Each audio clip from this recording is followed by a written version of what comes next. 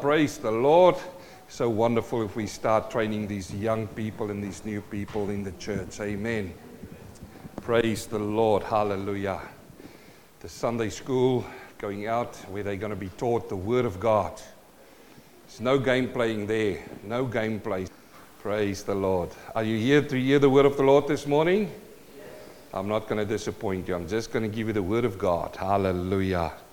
When I walked up into the church this morning, my brother David walked up to me and he said, Goeiemorgen. Is that right, David? How did you say it? Goeiemorgen. Goeiemorgen. Well, I want to say, Goeiemorgen, hoe gaan dit vandag? Dumela weno gilikai. That's an African language, Northern Sotho. Dumela weno gilikai, reteng lachamenatu.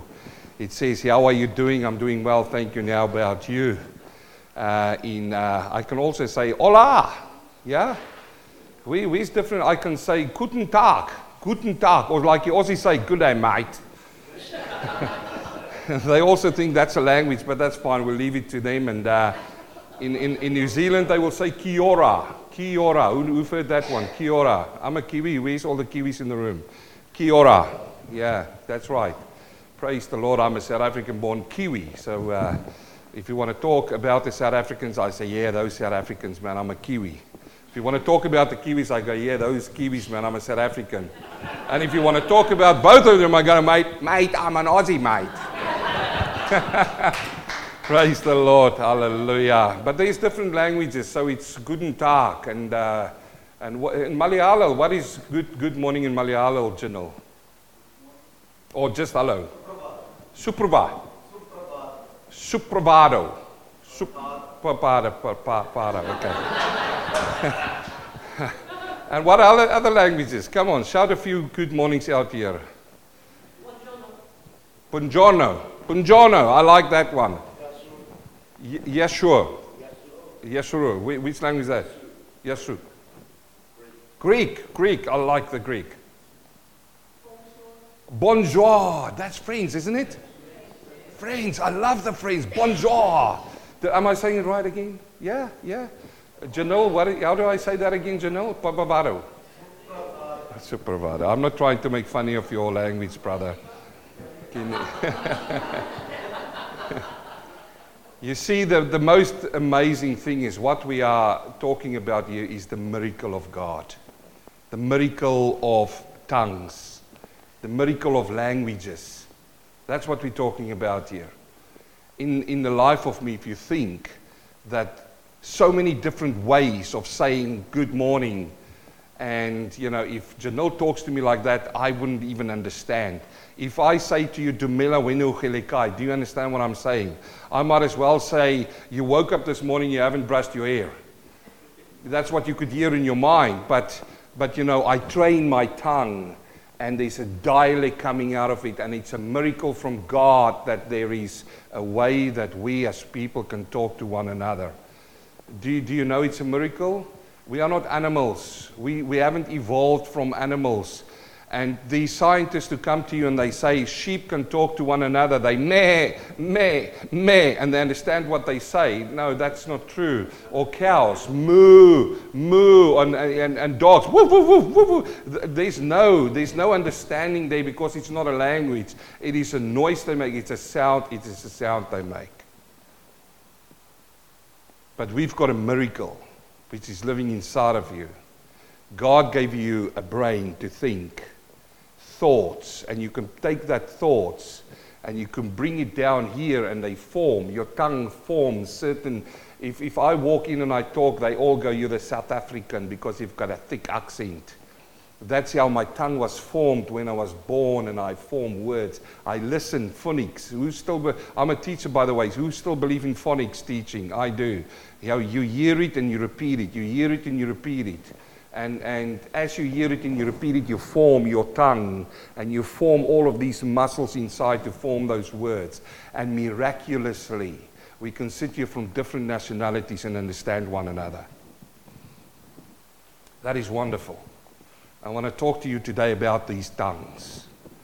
I want to talk to you in Greek. It is the word glossa. Glossa. which means dialect. I want to talk to you about the miracle of Acts chapter 2. And you remember last week I touched on tongues, because it's one of the misinformed things in churches today is tongues. The speaking of tongues and interpretation of tongues. And when you talk to people, the first passage they go to say, you need to speak in churches in tongues because of Acts chapter 2. So I thought we'll talk about that today. Yeah? So first scripture I want to go to this morning is in 1 Corinthians chapter 1 verse 18. I want to lay down a foundation here for you, and then we're going to use this foundation to build and come to Acts chapter 2. Because who believes that the Bible needs to be read in context? Who believes that? You cannot take a scripture verse or a passage out of context. You need to read it in context. So 1 Corinthians, Paul writes to the church in Corinth, and he writes here in verse 18, he says, "For the message of the cross is foolishness to those who are perishing." Amen. The message of the cross is foolishness to those who are perishing. In another part of the Bible he says, it is a fool who says there is no God. I just want to labor the fact here, because there's people in the world who are operating in foolishness, because they say the message of the cross, that a man had to go and die on a cross, had to bleed out, that message of the cross, which is the gospel of your salvation, the world says it is foolishness. For the message of the cross is foolishness to those who are perishing. Unfortunately this morning, it's not me saying this, but if you sit here in this place this morning and you still believe that the message of the cross is foolishness, you are perishing. There is not a good future for you beyond this world.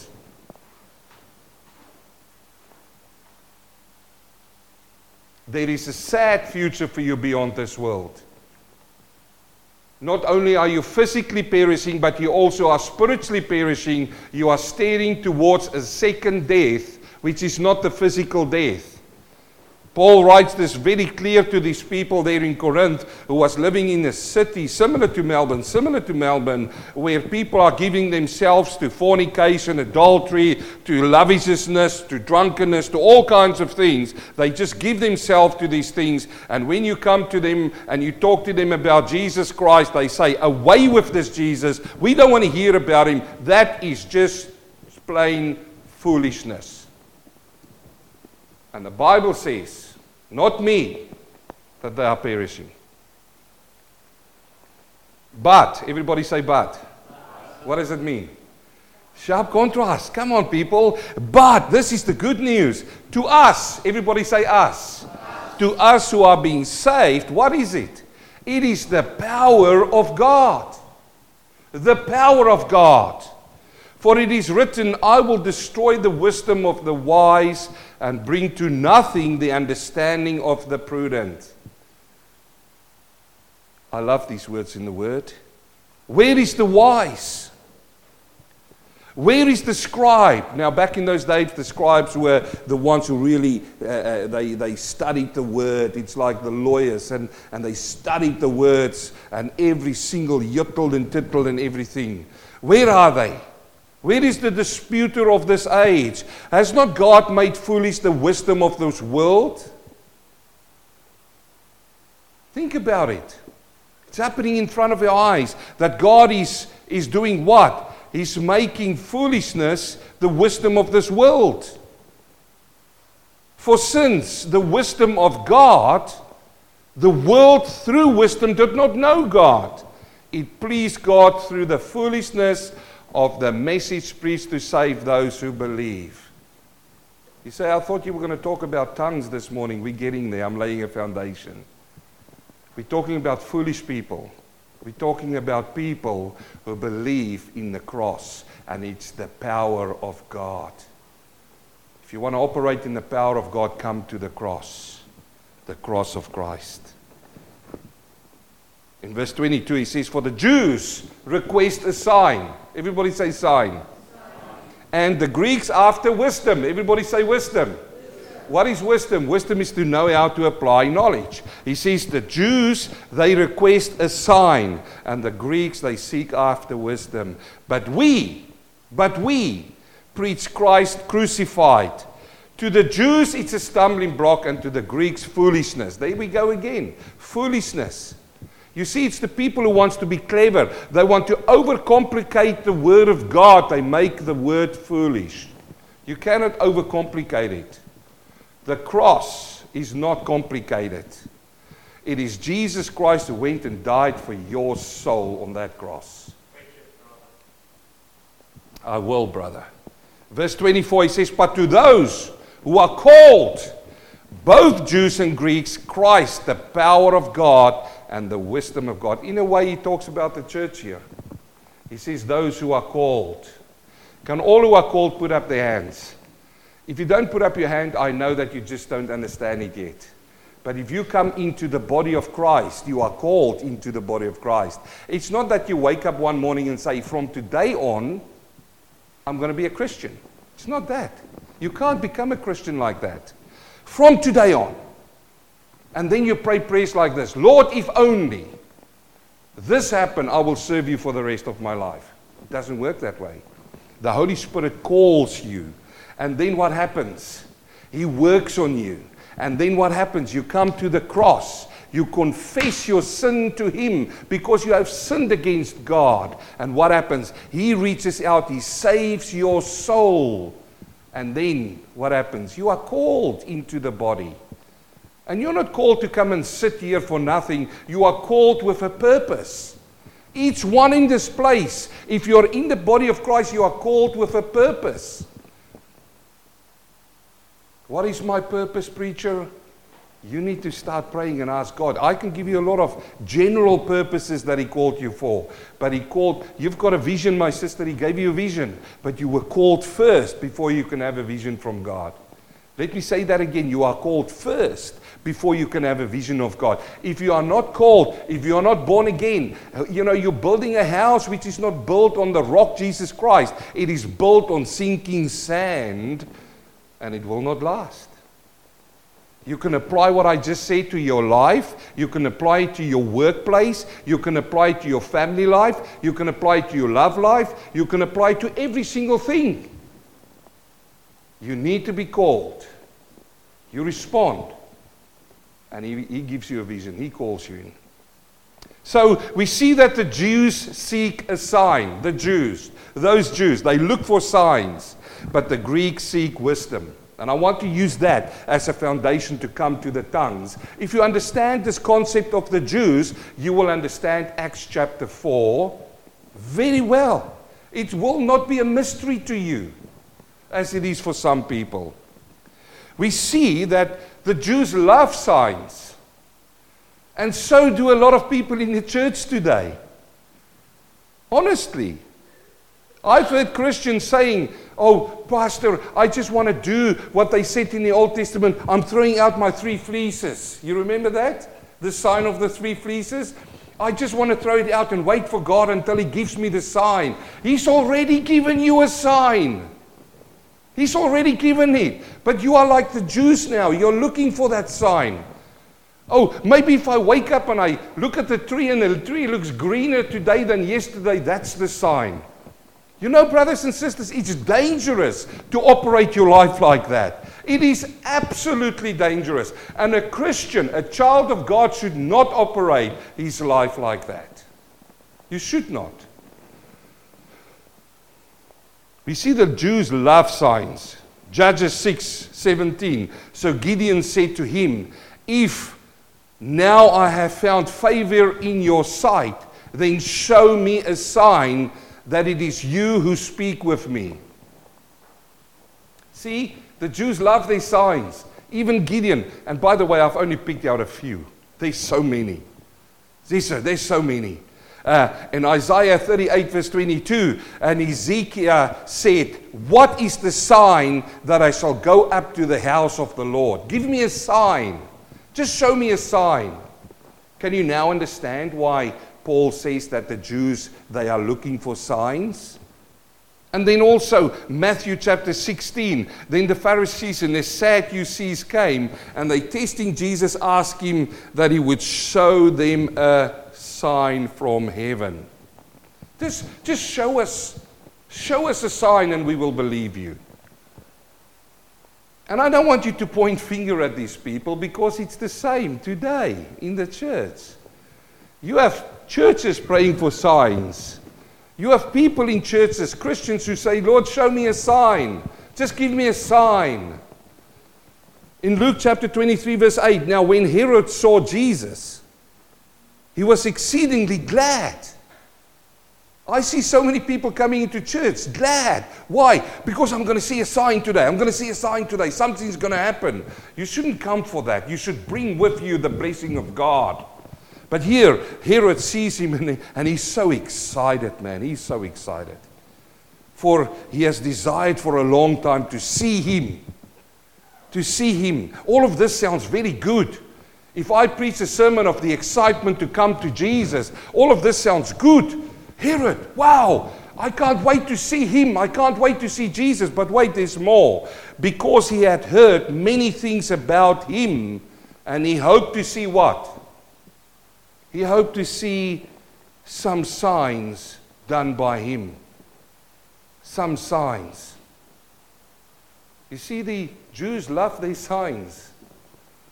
In John chapter 2, verse 18, the Jews answered and said to him, what sign do you show us since you do these things? When he cleansed the temple. What sign can you show us that this is the true and the real thing? And then John 4, verse 48, you see, I told you, there's so many of these scripture verses. Jesus said to him, unless you people see signs and wonders, you will by no means believe. Unless you see signs and wonders. And this is what I said a few weeks ago. There are people who say, God, give me this Holy Spirit so that I can do things. That's not how it works. You should say, Lord, use me. Use me. Use your Holy Spirit through me to touch the world.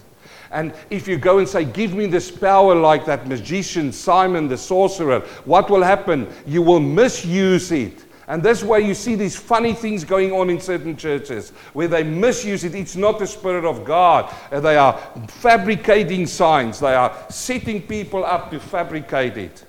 I better calm down. In Luke chapter 2, he says in Luke chapter 11, verse 29, and while the crowds were thickly gathered together, he began to say, this is an evil generation.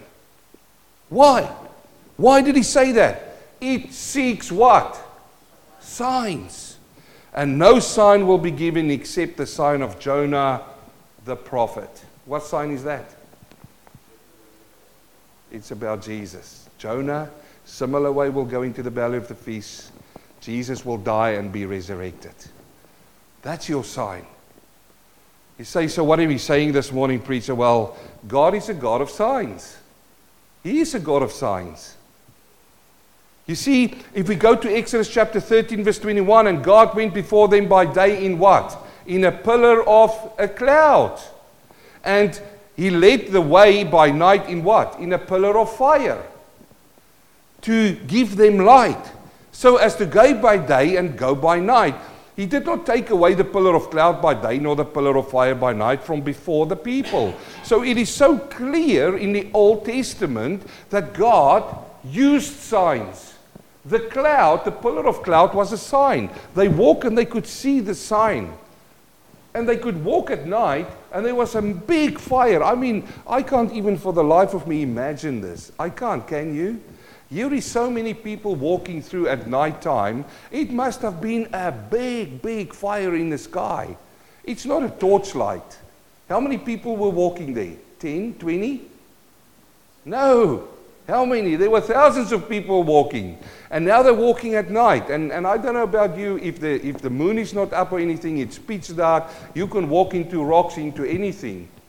This fire must have been a big fire, a massive fire in the sky, which they all could see, and it lit the way in front of them so that they could walk. So I ask you this morning, what did that cloud, And what did that fire represent? It represented the Holy Spirit.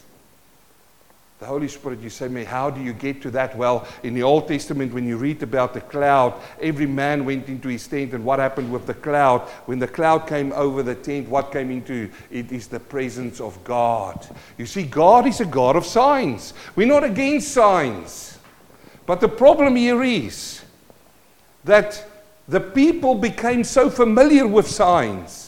They were so familiar that God, when He speaks to them, He's going to show a sign. And in the Old Testament, there's so many signs that He showed. But let me just say to you that Jesus Christ came in the New Testament. And if you read in Hebrews chapter 1, verse 1, it says, in the days of old, in the old times, God spoke to us through whom? The prophets, yes? But in these last days, through whom? His Son, Jesus Christ. And then Jesus came to His disciples and He said to them, it's better for you that I go away. Why? Because if I go, whom am I going to send to you? The Holy Spirit. And He's going to be in you and with you forever. So they became so familiar with these signs, the Jews. They were a nation led by signs in the Old Testament, but they became so dependent on it. So what's the message for us in the New Testament? We do not walk by sight, but we walk by faith. We walk by faith and not by sight. So I want you to see this picture here.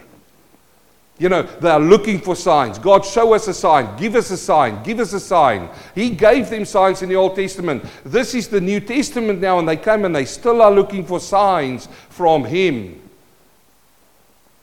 But in the New Testament, we walk by faith. Now let me take you now to the other sign, and it's the sign of tongues. In Acts chapter 2, I've laid the foundation there. I want you to come to this point now, because you will understand now what Paul said. He says the Jews are looking for signs. In Acts chapter 2 verse 1, when the day of Pentecost had fully come. This day of Pentecost was the Feast of Booths.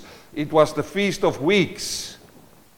When that happened, when it fully came, they were all in one accord, in one place. Where were they? In one place, and they were all in one accord. There were unity there. I want you to make a mental note. They were united. Who were united? Who were united in the upper room? Jews. It was Jews up there. The gospel hasn't been preached to the Gentiles yet. So they all came together up there. And they remembered the promise in Acts chapter 1 verse 8. What is the promise? You will receive power when the Holy Spirit comes upon you, and you will be my witnesses. You know what the Greek word is for witness? Martyr. You will be my witnesses in Jerusalem, Judea, and to the ends of the world. That was the promise. He says, you will receive power from that day. And He was taken up onto the air out of their sight. And from that day, they started coming together as one, waiting on the promise of God. What will happen? You will receive power. You will receive power. Now, they've already received before this. Jesus blew on them. They received the Holy Spirit. So it's not the Holy Spirit. It is this power they would receive for ministry. Why? You will receive power to be my witnesses. This power on the day of Pentecost is the power for ministry. You will go out and you will minister. Let me tell you one thing. If you want to stand in the ministry of God, you're going to need the power from God. You cannot stand behind the pulpit, preach in your own power. You will be burned. You're going to ask any minister. This is not a job. This is not something you do because you like it. You know, I've heard so many testimonies. I came into preaching because I liked it. No. You come in here because you are called, and when you are called, God fills you with His power from above. It is the dunamis power. That word is two words, dynamite and dunamis. Dunamis is a dynamo. So yes, there's going to be an explosion. Yes, when you preach the gospel, people will listen and they will come. Yes, and I hear that so many times today. Today we preach and there's 5,000 who gave their hearts to the Lord. That's the dynamite power of God. But then also it is the dunamis, the dynamo power to keep on keeping on. And in your own power, you can't do that. I've got the privilege now of preaching for 27 years. I don't say that to impress you. I say that to you that if I were doing that in my own power, it would have lasted me maybe 1 year, knowing what I know now. So who was in the upper room in one accord? It was Jews. They were waiting on the power. But how would they know that they received the power? They needed a sign. Can you see where I'm going? They are a people of signs. God knew that. They knew that. We haven't got the prayers which they prayed in the upper room. Have you found those prayers anywhere? But I think it went like this: Lord, give us this power. I think that's how it went. Lord, give us this power. You promised the power. What do we do from here? They're all in one accord. But they were Jews. And suddenly, there came a sound from heaven as of a rushing, mighty wind. And it filled the whole house where they were sitting. I cannot imagine how this is. Because you need to understand, in Jerusalem right now, the population quadrupled at this time. People from all over came into Jerusalem. And there is noise, and there is sound, and there is happiness, and there is crying, and there are little ones, and there is sheep. Have you ever thought about the animals, the amount of animals coming there for sacrifices needs to make? So you get the bleating of the animals and all of these things. So the noise factor of Jerusalem rose. And then suddenly, above that noise, I mean, I don't know if you've been in a lively prayer meeting even, have you? Where one brother pray and everybody is saying yes and amen and praise the Lord. And have you been in a prayer meeting like that? It becomes very noisy, isn't it? But suddenly there was a different sound. Brothers and sisters, I'm not looking for the sound of this world anymore. I'm looking for that different sound. The sound from heaven. The real sound from heaven. And here is this mighty rushing wind. And it filled the whole house where they were sitting. Then appeared to them divided tongues as of fire, and one sat upon each one of them. Remember, these are Jews. They are sitting waiting for the promise, and they are looking for a sign. And here comes a sign to them. And what is the sign? The sign that they've heard, which they were taught when they were little boys from their parents. When we went through the wilderness, what did we follow by night? We followed a pillar of what? Of fire. That's the representation of the Holy Spirit. That's the sign of the Holy Spirit. Now in the upper room, they are in one accord. They wait for the promise of God. And here comes tongues like fire. Isn't that a wonderful sign or what? Isn't that a wonderful sign? You see, but these days it's been hijacked by people who do not understand the scriptures, because now I go to church and everybody shouts, fire, fire. No. What you are shouting for is the fire of God, which is the fire which is the judgment fire. This is not judgment fire here. This is a sign to them of a tongue. A tongue. The word there for tongue, or let me just ask you, I've explained it to you. Why? Why did he send them the Holy Spirit in flaming tongues? Have you ever asked that question? Because when Jesus was baptized, you remember that? The heaven tore open, and he says the Holy Spirit came down like what? A dove. So I would sit there in the upper room and go, I don't get it. I was there. I'm one of the disciples. I saw him. Or even John could see, what happened here? The Holy Spirit came down like a dove, but here he comes down like what? Tongues of fire. You see, God is a God of signs. He gave signs to the people who needed to see the signs. He gave it to the Jews. He gave it in that upper room to them. It came down as of fire. The word here for tongues comes from the Greek word glossa, which means it's a physical tongue or a dialect. This is why I started the sermon asking you all of these different greetings. Because you need to understand the miracle that took place here. God came down and He gave them these tongues, these dialects. It is not, and we're going to come to that in a few weeks' time, when Paul talks about speaking in tongues or praying in tongues, which is a heavenly language. This is not that tongues. I want to be clear about this. This tongues here is not what you come into some churches and somebody speak in a tongue and there's an interpretation of tongue. This is not that. This tongues here is dialect, and we're going to see what dialect it is. You see, because 1 year earlier, I just want to rewind back a year earlier. What happened a year earlier on the same day? In John chapter 7 verse 37, Jesus was standing at exactly the same feast. He was standing at the feast of Pentecost, the day of Pentecost. But it wasn't called the day of Pentecost. It was the feast of booths. 1 year earlier. And when they were all standing around there and they threw the pitchers out of the water on the steps, Jesus stood up and He says on the last day of that great day feast, He says, if anyone thirst, let him come to me and drink. He who believes in me, as the scripture said, out of his heart will flow rivers of what? Living waters. But this He spoke concerning the Spirit. The Spirit whom those who believe would receive. For the Holy Spirit was not yet given because Jesus was not yet glorified. You see, if we go back here, He says, and as tongues of fire and sat on each one of them, and they were all filled. Everybody say filled. With the Holy Spirit, and began to speak with other tongues. It's exactly the same miracle that God laid upon them as the Spirit gave them utterance. So all of a sudden they were filled. They were filled up. And when they were filled up, what started happening? They started outflowing.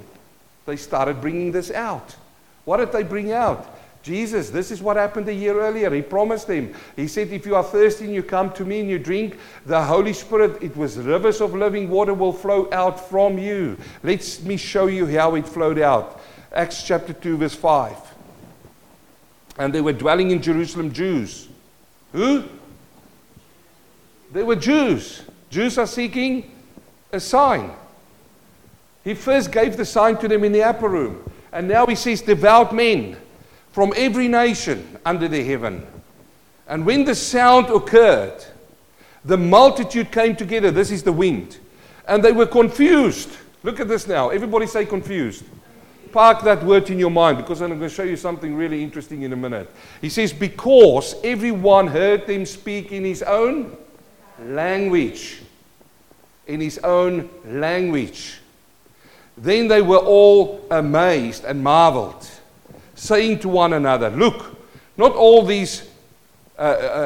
not all these who speak Galileans? They've got their own language and their own dialect. And how is it then that we hear each in our own language in which we were born? And then He gives us the languages, all the languages. He's right there. He started naming them. He says Parthians, Medes, Elamites, those who dwell in Mesopotamia, Judea, Cappadocia, Pontus, Asia. Look at all the different tongues and languages that God gave them in the upper room, and all of the different things they could speak. Visitors from Rome, Jews, and proselytes. So what tongues were given that day? Tongues of all of the people represented in Jerusalem. Did He give them the power? Yes. Was it a dynamite power that day? Yes. It was an explosion. Now, this is where I want to go finally, in verse 11. And we hear them speaking in our own tongues the wonderful works of God. What did they proclaim? The wonderful works of God. So they were all amazed and perplexed, saying to one another, what could this mean? What is the meaning of this? You see the word here for tongues? They hear them speaking in their own tongues is the same word, glossia, which came and sat upon them. That's a miracle. Because all of a sudden, they could walk out and they could start speaking in German. They could walk out and start speaking in Italian. Now, if you ask me to do that, no. If I start speaking Italian from the front, you should know it's a miracle. 100%. It's not a miracle for me to speak Kiwi, but it's a miracle to speak Italian. Or if I start preaching all of a sudden in Malayalam, my brother, you'll go, this is only from God. It couldn't happen that way. This is what happened that day. This is what happened. This is the tongues. Now again, we're going to come to the tongues of heaven in a few weeks' time. You see, but it says, when Jesus said there that day in John chapter 37, he says, out of the heart will flow rivers of living water, living water. And here we see the living water. They speak in tongues the wonderful works of God. That's the living water. What is the living water? The gospel is the living water. You need to combine these things. You see, here we have a sign of tongues to the Jews who are seeking signs. And here, the tongues united the nations, isn't it? This is a uniting tongues. They all came together. All of these different nationalities. And I can just think in my mind, maybe I wasn't there, and I'm not going to try to put it down that way, but in my mind it works like this. If we go to Jerusalem, the South African contingents of Jews, and we're going for the Passover feast, here comes all the South Africans, and we camp in this side. Here comes all the Kiwis, and they camp in this side. We don't mingle with those because we don't speak the same language. Here comes all the Aussies, oi Aussies, and here come all the Italians, and here come all the Indians, and here... Can you imagine it the same way? This is what we do. If we go on a camping trip now and you get different national, birds of a feather flock together. And this is how they are in Jerusalem. They're all Jews.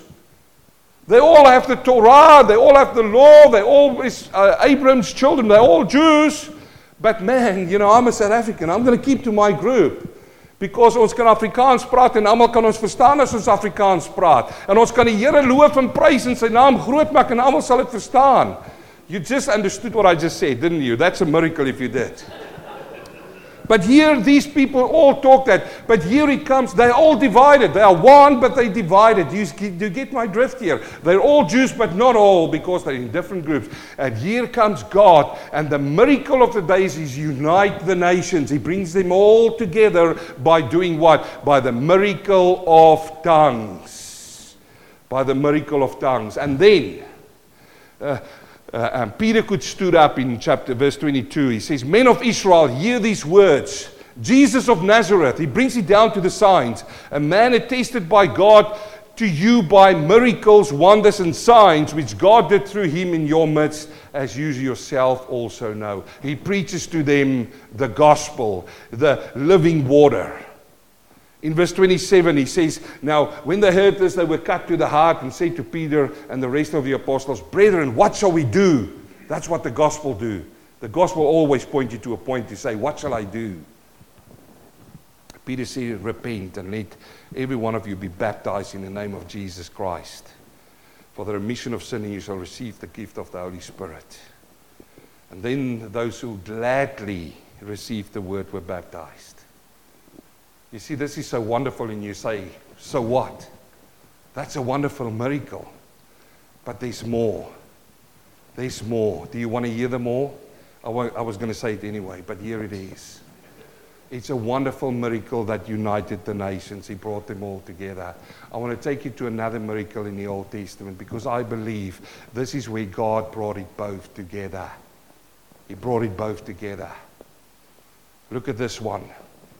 This was a miracle that divided the nations.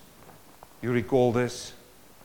In Genesis chapter 11, verse 1, you see God told the people to go and fill the earth. Go out and fill the earth. Didn't God say that?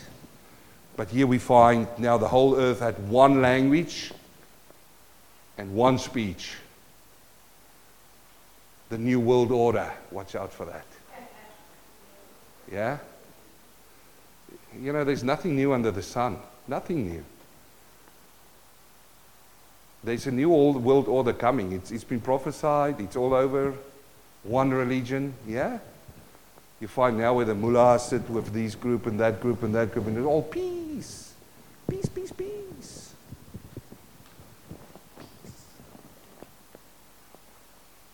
one world order.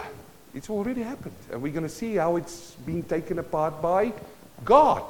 So let me just say to you, you can march with your little banner against the world order as much as you want. You can't stop it.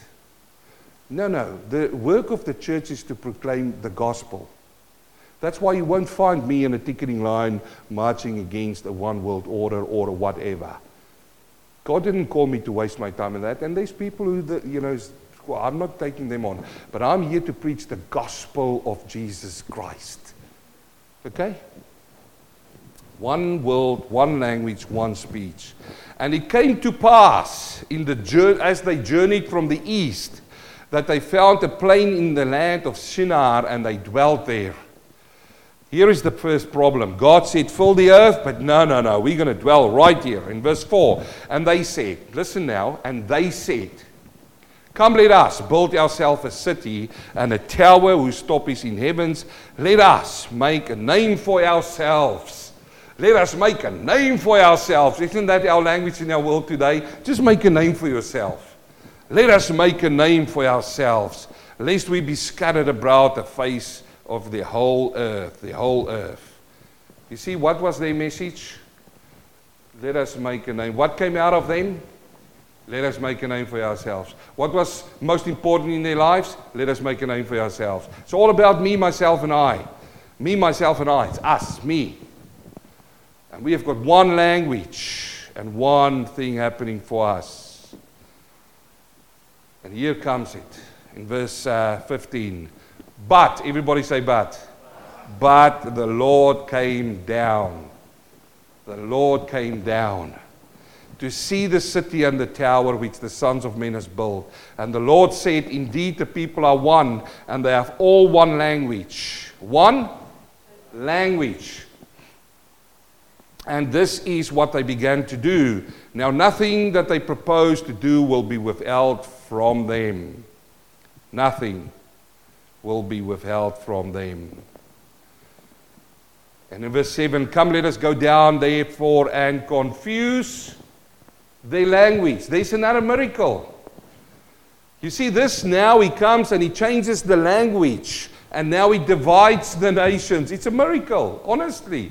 Have you ever thought about you waking up one morning and you speaking, and I'm sorry I'm picking on your group, on your Janelle, but there's the whole Janelle family and they all speak Malayalam, and the next morning, how many are you in the family? 5, Janelle? And what will happen tomorrow morning if these family wake up and each one in that family speaks a different language and they don't understand Malayalam? What will happen? Chaos. This is what happened. They were confused the language that they may not understand one another's speech. So the Lord scattered them abroad. He scattered. You see, the word there in Hebrew for language is the word sapath, which means lips, and it's the same dialect. So he changed it, their dialect, and they were departed. They were scattered all over. 2 miracles of language. So I hope you see this morning that Acts chapter 2 verse 4, for the right reasons, was a wonderful miracle. Because what happened in the Old Testament for God to drive the nations to do what he didn't want them to do, he said to them, go and fill the earth. And they said, no, we're going to become one. It's all about us. Me, myself, and I. It's all us. And God came down and he changes the language. There's not a lot of preaching about this language change in churches, is there? We're not going to, but there's a lot of people who preach Acts chapter 2 verse 4, and they say, like I said to you, there's a person who contacted me. He said, in your church, do you speak in tongues? That's the wrong question. The question should be, are you preaching Jesus Christ and him crucified? The focus is wrong because people don't understand. So I want to end this day by asking you a question. They said, we hear them speaking in your own tongues the wonderful works of God. What is your speech about today?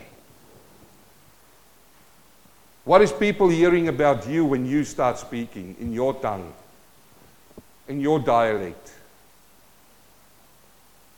When the Lord sent me to New Zealand to preach, I absolutely thought he sent me to preach to South Africans, honestly.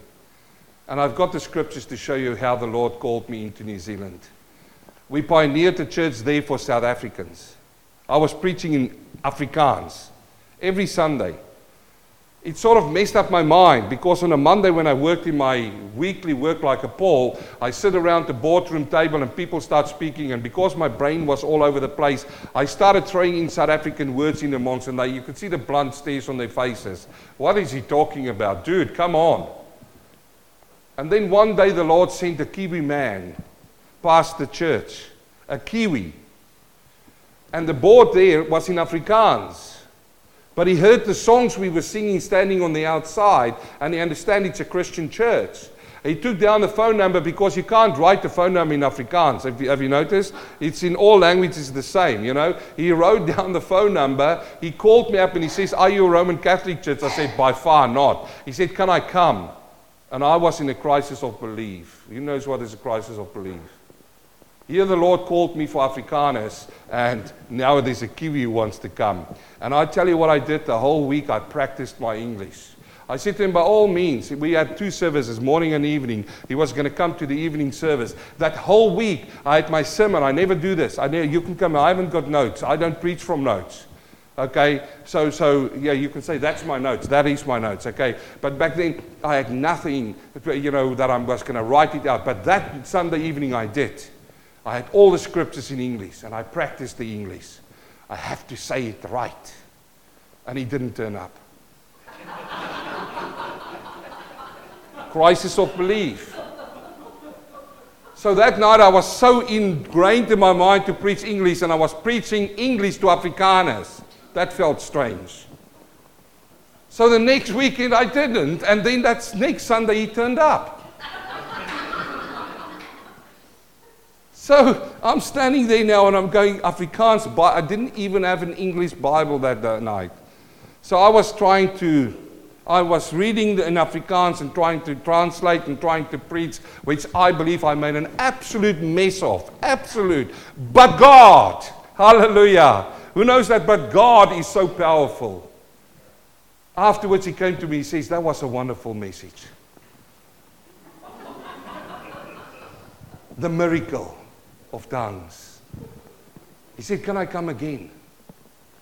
Now I'm sitting in a crisis of belief. We're an Afrikaans church. But brothers and sisters, to cut a long testimony short, I went to the church that day, or the next week, because it was a Sunday evening. I went to them and said, the Lord, I believe, I prayed the whole week, I believe the Lord wants me to turn from preaching Afrikaans to English. Because I'm here not only for Afrikaners, but for the nations. We had a church split. I ended up with 4 families who could feel the vision, who could see the vision, who said, we believe you, because you believe God, we believe you. And we started and we pioneered. And I tell you, brothers and sisters, by the grace of God, I had the privilege to preach to Chinese, to Italians, to Indians, to South Africans, to Kiwis, to Aussies, mate, and to every single person. I had the privilege to preach it. And you know what? When I started, I said, Lord, I don't want the easy road. I went and I bought myself a King James Version Bible. I mean, to be honest, there's some English-speaking people who don't even understand the King James. But I went to the Lord and I said, Lord, if I do this, I want to do it right. I'm going to start with the most difficult Bible you can get. And I started with the King James Version Bible. Brothers and sisters, what I'm telling you is, for me even to preach in English at more than 5 minutes is a miracle from God. I'm asking you this morning, what are you overflowing? What is your language, your dialect? What is it in English? What is it in your own language? Who are you impacting? What is flowing out of you? You see, I've got a garbage bin at home. I know if I throw garbage in that thing, not miraculously, when I tip it over, there's going to be a nice chicken sandwich. By the way, that is on the menu today. Close to lunchtime. But it's not as if you're going to tip the garbage bin over and then, boom, there's a chicken sandwich and you pick it up and you start eating it. If garbage goes in, what comes out? If the Holy Spirit comes and He imparts into you the living water, what will come out? What will come out, church? Say it again. What will come out? Then go and do it. Heavenly Father, I thank you this morning, Lord, for your word. Your word is powerful, Lord. And Father, as you took us through this passage, Lord, I thank you, Lord, for your Holy Spirit who makes it alive to us. Help us, Lord. Help us to use our dialect, the miracle of speech, the miracle of thoughts that you gave us. Help us then, Father, to use these implements that you've given us so that when this living water flow from the inside out, Father, that our speech be perfect before you. Lord, not perfect before man because we will always fail man, but before you, Father. I pray that the Holy Spirit, the Paracletus, help us, Lord, that when we overflow, it is streams of living water. I pray this in Jesus' name. Amen.